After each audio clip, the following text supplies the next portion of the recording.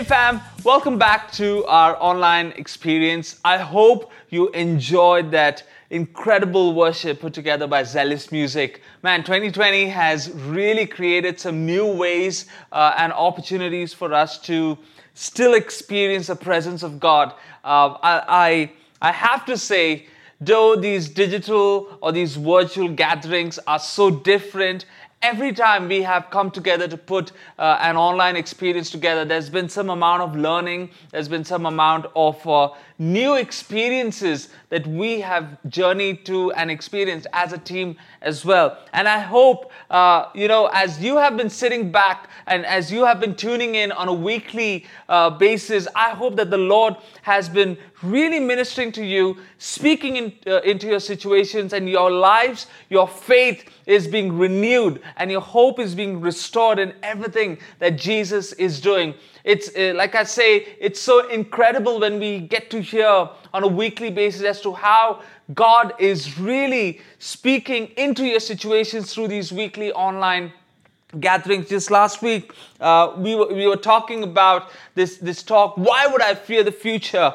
And it's crazy that just before we got into this recording session, I heard such an incredible testimony about how timely last week's word was. And that's the beauty of how God works. And I'm sure today, as we're going to be diving into our talk, I believe God is willing and God is ready, in fact, to speak to your life, to speak to your situations. The question I want to throw at you is, are you really ready to engage with what God wants to speak to you? Not just listen, not just watch because this is rolling right now, but really pause everything, really kind of put those thoughts and those questions and those moments to maybe a standstill and kind of plug in kind of to what exactly God wants to nudge you with, what God wants to speak to you with. So come on, if that's you, I just want to tell you, let's do this together. And I'm going to be talking about something so simple. One of the passages in the Bible, and of course, it's kind of tied down to our heart. It's kind of tied down to humanity. And I'll get there. We'll talk about. I'll kind of just going to be giving the title of the message in a bit. But I don't know if you've been in these moments or introspective moments rather, where you think it's so kind of surprising when you hear about Jesus from different sources.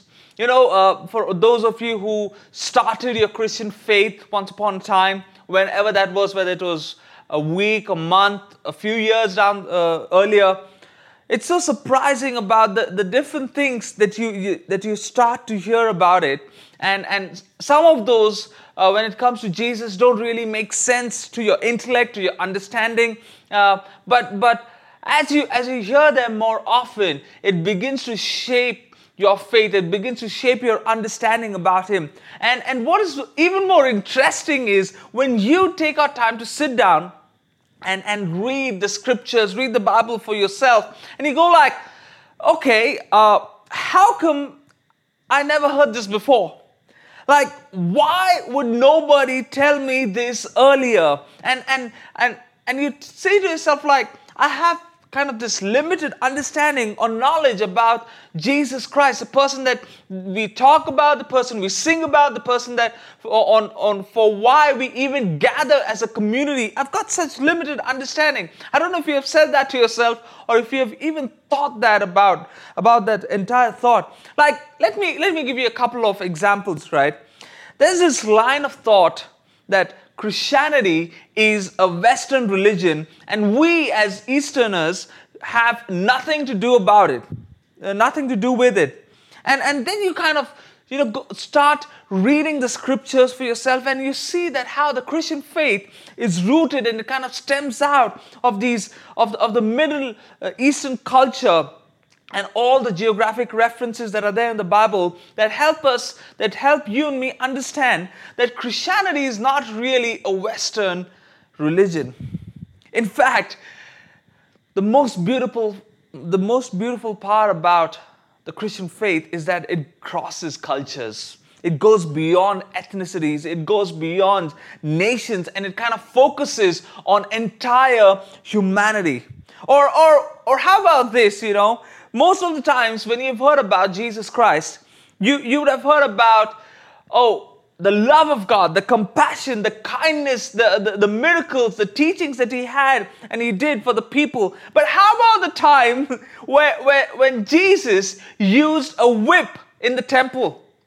In the courts of the temple, where Jesus used a whip to kind of whack those people and take them out of the temple, because the very people who were responsible to kind of maintain a certain amount of authenticity in their worship to God.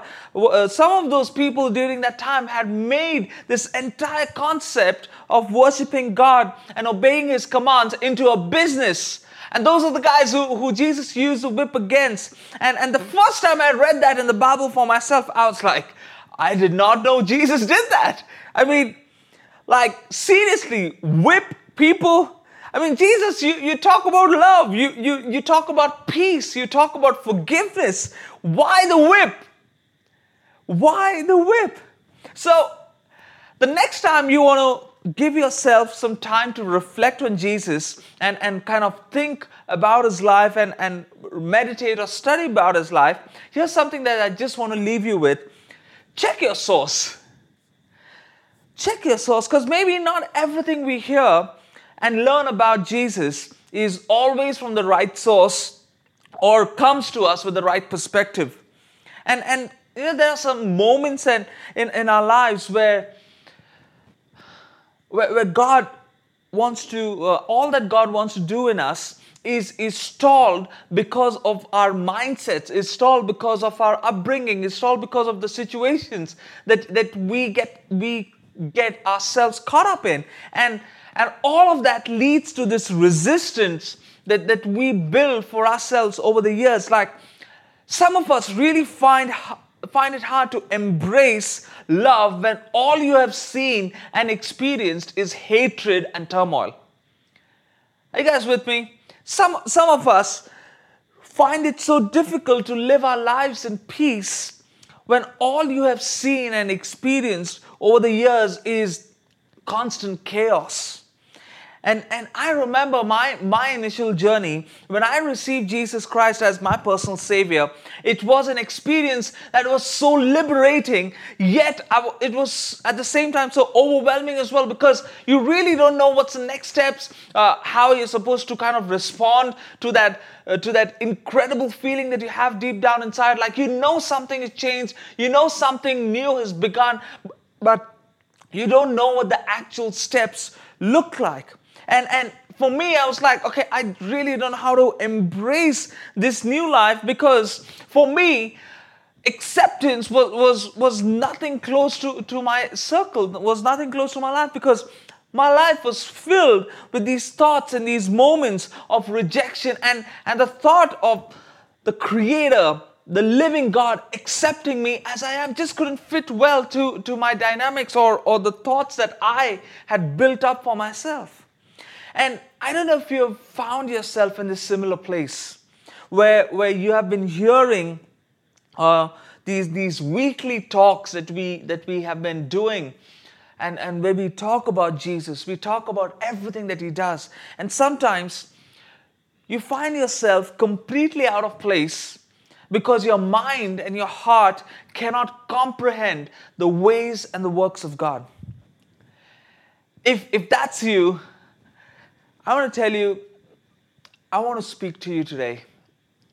I want to speak to all of us, rather, on the next few minutes, and helping us see the heart of Jesus and the response of humanity in the context of this one particular passage that I want us to look at. The 3 out of the 4 gospel books in the New Testament, the first 4 books, mention about this particular incident, and every single writer kind of brings their own uniqueness by penning down something fascinating about this incident.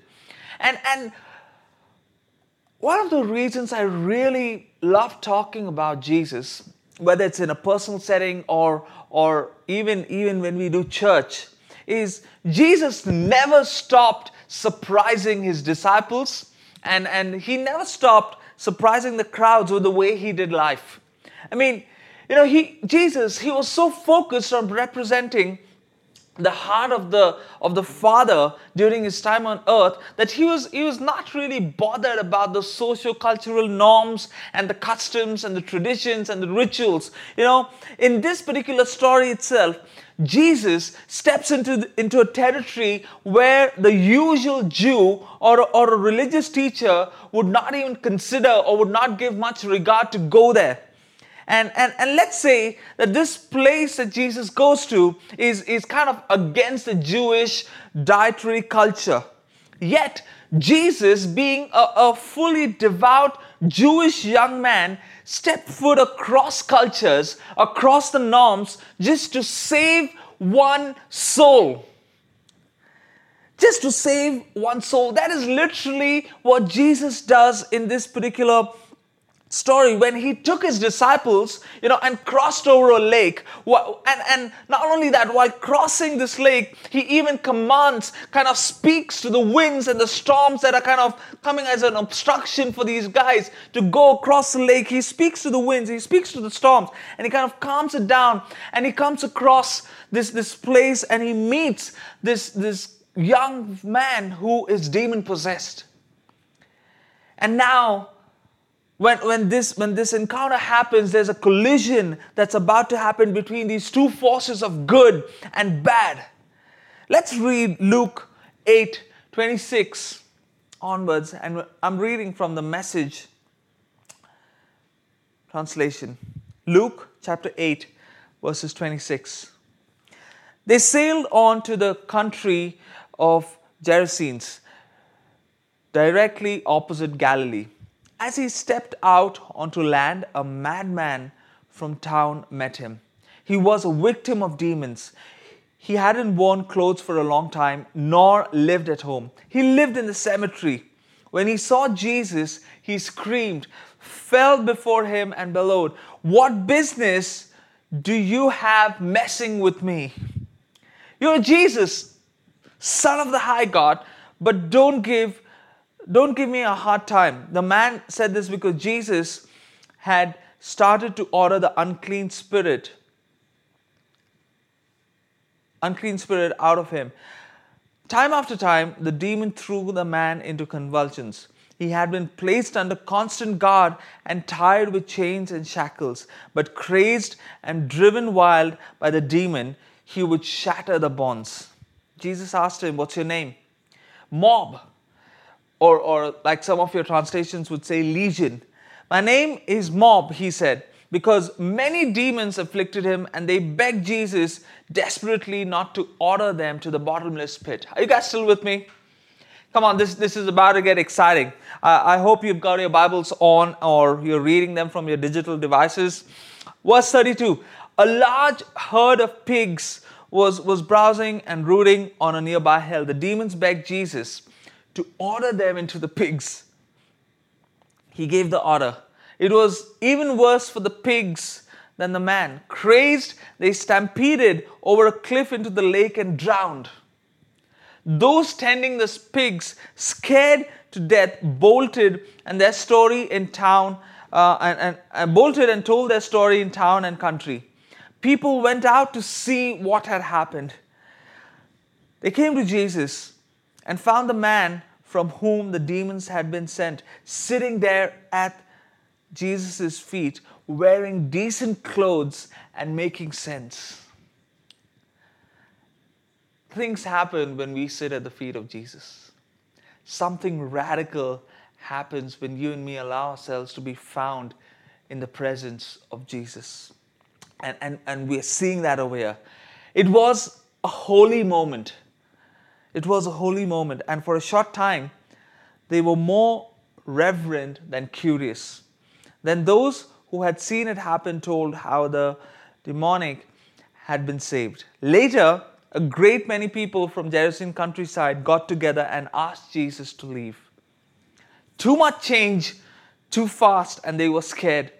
So Jesus got back in the boat and set off. The man whom he had delivered from the demons asked to go with him. But he sent him back saying, "Go home and tell everything God did in you." So he went back and preached all over town everything Jesus had done in him.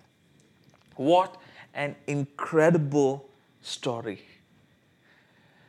What an incredible story. Before we go forward, I just pray and I hope that God would really speak to you. Can we just pray together before we go forward? Father, I want to thank you for every single person that's listening to these words right now. God, though these few verses would be a bit so different from the current culture and the current things that we get ourselves into, I pray, Lord, that this is your word. And Lord, your Holy Spirit would make every amount of renewal, every amount of change that is required in our lives and in our hearts as we dive into this talk. Father, I pray for every single person tuning in right now that you would speak to their hearts right now. In Jesus' name we pray. Amen. Amen. I want to talk to you for the next few minutes on this talk that I want to call Heart for Humanity. Heart for Humanity. You know, like I said, it's incredible how Jesus can surprise us with the way he works. You know, Jesus, when he was here, he was not after success. He was not after fame. All that mattered to Jesus was really to reflect the Father heart of God and help people see and live out the truth.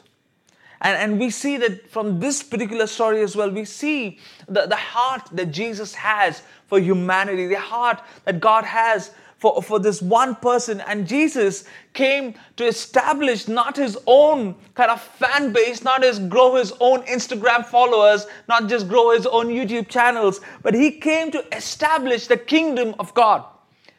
Let me say that again. Jesus came to establish the kingdom of God. And he came to help people see what they were really missing out on. What you and me were missing out on before we committed our lives to Christ, or when Christ found us, is that we were missing a real shot for the entire humanity to have an authentic relationship with the living God that was marred by sin. And the works of Jesus, the teachings and the miracles were not limited to one particular community, but Jesus desired that everyone experienced the uniqueness, the love, the hope, and the relationship with that one true living God. And we see that expressed in such a beautiful manner in this particular story.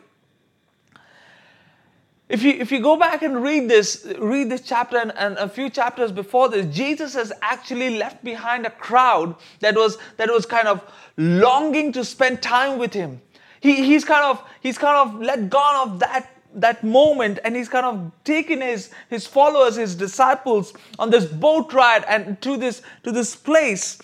And we see that when he's doing all of this, he's cutting through a raging storm. He's going on the other side of the lake so that this one demon-possessed man too can experience the love of God.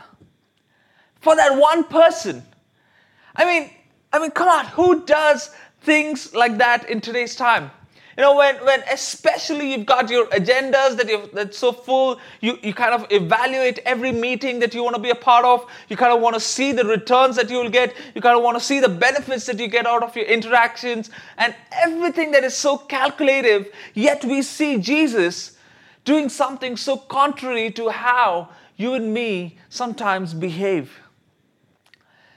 For that one person, Jesus takes his disciples, goes through a storm, just so that one soul can be saved. And if you remember, a few weeks back, we spoke about Jesus, speaking to his disciples over that long walk, and where Jesus was walking alongside these two guys, because he loves to go the extra mile with you. He loves to go the extra mile for you. And for those of you who have these mixed feelings when it comes to your experiences with God during this entire Christian faith, allow me to help all of us see the true, the deepest compassion Jesus is having towards this man. Let me kind of break this down. Let me kind of give you a good background. I'm gonna take a few minutes to kind of expand on this, just so that we all kind of go back really, filled with what God wants us to see tonight. See, this guy was probably ostracized by the community and left in tombs because of his condition. Can you say that? Because of his condition? Because he was possibly this one person who was always creating havoc. He was creating this chaos for the people who were ever passing by, and his body has gone through so much of pain. His body had gone through so much of trauma that he ended up causing so much pain to the people around him as well.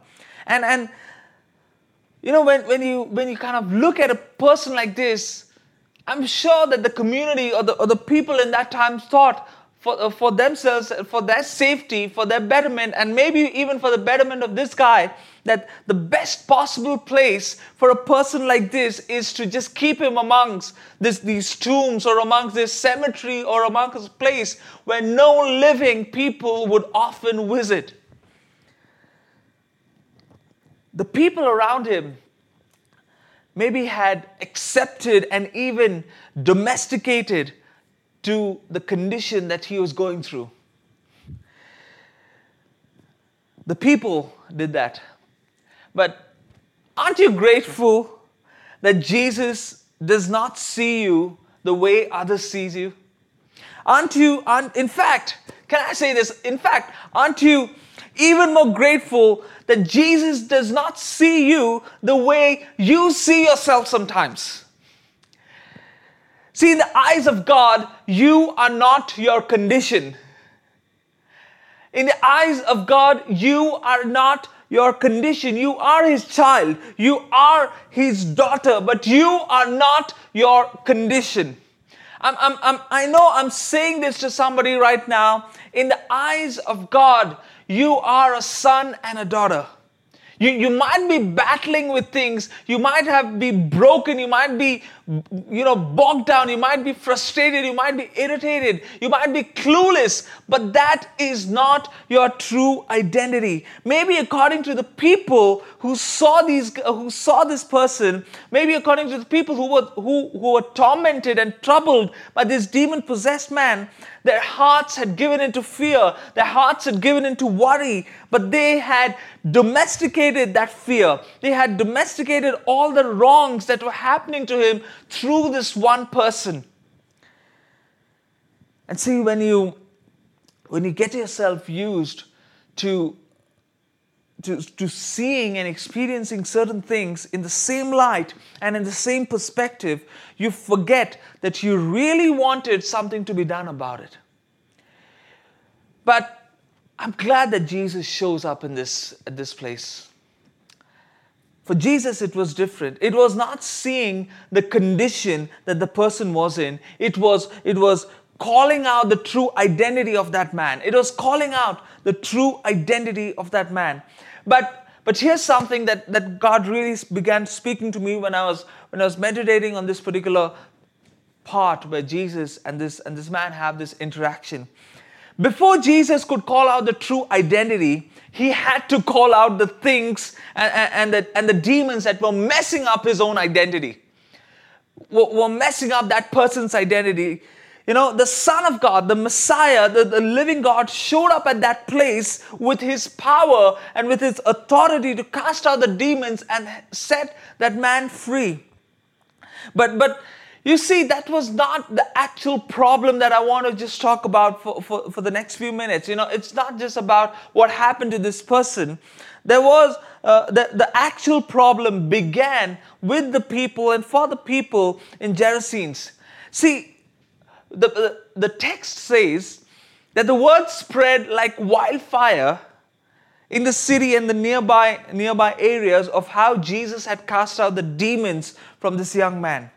But the word also spread that the herdsmen who had witnessed this happen were at a massive loss because the pigs had drowned in the lake. Like I said, I'm gonna take this time to kind of really build a few things on, just so that we all kind of get a fair idea of what we're going to be looking at. It's crazy that Jesus, who had healed this demon-possessed man completely and brought him back to sanity, is asked to leave that place. I don't say it. The text says it. The people said it. The Bible says that the crowds not just asked him, they begged him to leave. They begged him to leave. I mean, isn't that contrary to something you say or something you expect when someone has actually ended up saving a person? I mean, what kind of hospitality, what kind of conversation is this? There's no thank yous, there's no applause, there's nothing kind of appreciative words that were spoken, or even if they were spoken, they were not recorded. All that we see is that they were filled with fear. I mean, there's no decency in this conversation between Jesus and these guys who have shown up. They're begging Jesus to leave because one man who was kind of tormenting the entire community, who was kind of beating himself up and who was kind of locked in this terrible state, has been set free by Jesus, and the response from the community is, Jesus, get out. But then, I think you really can't expect much from someone who's living their life in fear. See, because when you're crippled by fear, even freedom looks scary.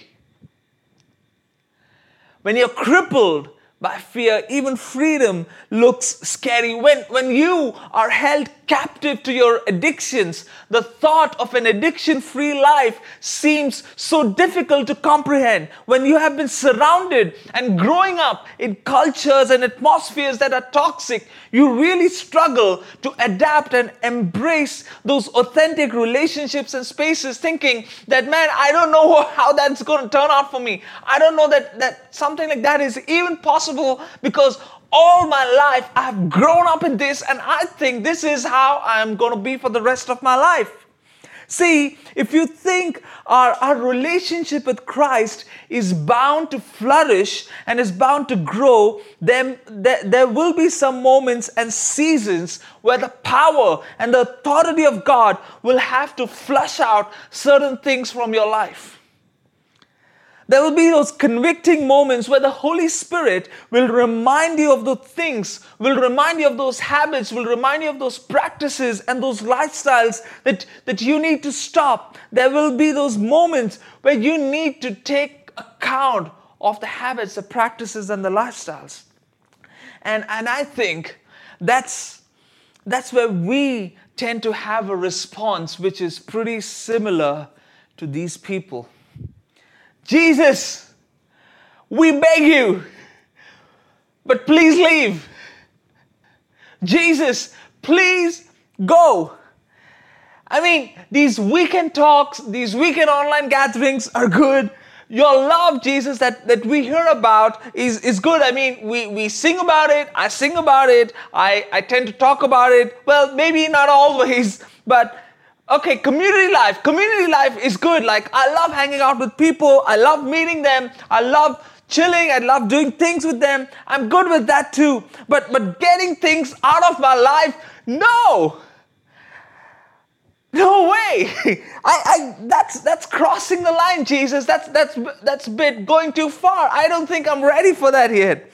And some of us find ourselves in the exact spot where these people were. We are afraid and overwhelmed with the thought of what could happen when we give our lives to Jesus completely. What would our lives look like when we fully surrender to His plan? What would our lives look like? What would it cost us if we fully have to commit our lives in the hands of Jesus Christ?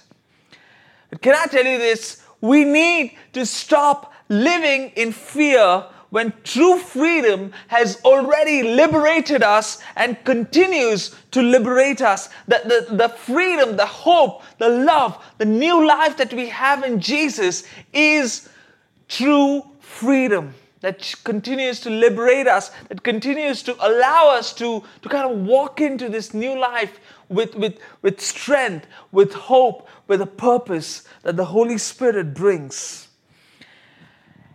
And the sad part is, I really don't know the exact reason why these people were afraid. I mean, was it because of the economic loss of these few thousand pigs? Or was it because they saw and heard about the massive impact that Jesus had on this one person whom they thought that could never possibly change?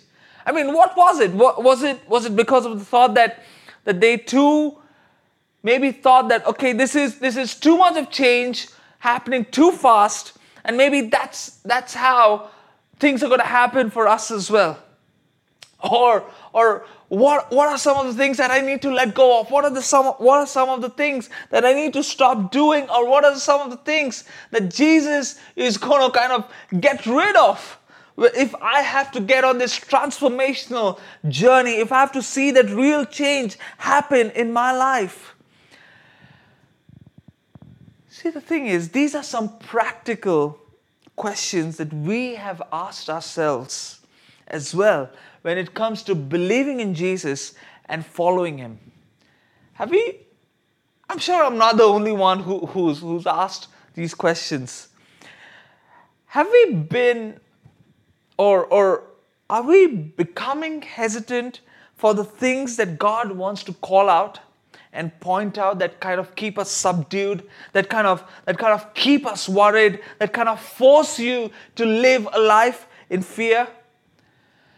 See, because following Christ and maturing in that relationship is not always about your convenience, but it is upon your convictions.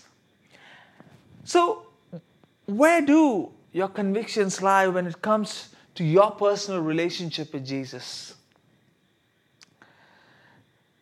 I love how this story ends. Because for the young man, right, after that one encounter with Jesus, his life was changed, his life was transformed, and he was willing to let go even of his own city, his own town, his own familiar place that he possibly grew up in, just so that he could go ahead and follow Jesus. But then Jesus kind of stops him and asks him to do these simple things and I want to wrap it up with these. But this time, I love how the book of Mark, how Mark pens this particular verse down. Let's read from Mark chapter 5, and we'll read verses 19 and 20 from the Message version. This is what it says. Jesus said, "Go home to your own people. Tell them your story, what the Master did, how He had mercy on you." The man went back and began to preach in the 10 towns area about what Jesus had done for him. He was the talk of the town. I mean, this guy started trending on Twitter, on Instagram, on Facebook of that time, so whatever it looked like. Jesus tells him to do these simple things that I want to just highlight. Go home, tell your own people, tell them your story, what the Master did. And I love the fourth part that I want us to kind of really take hold of. Not just that Jesus has had mercy on you, but I love how Mark pens this particular word down and he says, tell them your story, what the Master did, how He had mercy on you. Not just the fact that God has had mercy on you, but it's time you tell people how Jesus has changed your life. Not that Jesus has changed your life. It's time that you and me engage or start engaging in conversations with people about how the Savior, the Messiah, the lover of your soul has redeemed you, of how He has impacted you, of how He has given you a hope, of how He has given you this new life that we talk about, of how everything that we do on a Sunday to Sunday basis, it makes sense not only for those 2 hours, but makes sense in the light of our eternity, in the light of everything that we put our hearts and our hands into. It's time for you and me, Zealous, to start being a mouthpiece for God and start by telling your redemptive story. Your redemptive story is powerful. Your redemptive story of faith, of hope, of love in Christ is powerful. And the beautiful part is the heart of Christ longs for you to be truly transformed and renewed. But this change is possible in its fullness when you are allowing Jesus to work in your life, not only with His love, but with His power and authority. Not only with His grace, but with His power and authority. Not just only with His soothing and good words that we can kind of pick up from the Bible, but also with His commandments that He expects us to obey if we call ourselves His disciples and His followers. His power and His authority. We need to allow the majestic authority of Jesus to govern our lives as we experience His redemptive love. And that is how we learn to walk in the love of God and allow our faith story and allow our lives to be a witness for Christ. Because I'm sure this is not the first time you're hearing this, but let me just close with this. There are people around us who need to hear, or can I say, who are willing to hear your story in Jesus. Because whether you believe it, whether you know it or you don't know it, you are possibly the first reflection of Jesus Christ they would ever see or hear about in a tangible manner. You and me, because of Christ, can be the heart for humanity. Everything that Jesus has done in our lives, of how He has redeemed our past, of how He has, really given us this new life, this new hope in Him. You and me have the opportunity to be a reflection and be a mouthpiece of that redemptive journey. I hope we allow the power and the authority of Jesus to work in our lives in its fullness. I just want to take this time to pray for every single person right now. I want to speak specifically into situations where you have experienced the love of God. You have allowed your lives to experience the grace, the goodness of God. We sing about it as well. But I want to ask you this question. Have you given yourselves the opportunity to be challenged by Jesus with His power and with His authority? And if it's been a long time, if you've kind of had that conversation with God, maybe this is the moment that God has orchestrated for all of us. I want to allow the power and the authority of God to take full effect in my life before 2020 ends, rather before this week kind of comes to a close. So if that's you, let's kind of pray together and believe for God to do His work in our lives. Father, I want to thank You and I want to pray for every single person listening to this. Lord, as much as we have been recipients of Your unconditional love, today, God, I pray, allow us, Lord, that we would allow ourselves to submit to Your power and to Your authority. Because You truly desire genuine change. You truly desire, God, that our lives will not be the same as to how they were in the past, but we would walk into the future with a renewed mind and with a renewed heart. Jesus, come and have your way in our lives. In your precious name we pray. Amen. Amen. We're so glad you've been listening in. If you'd like to know more about us, follow us on Insta at Zealous Pune or visit us online at zealous.community.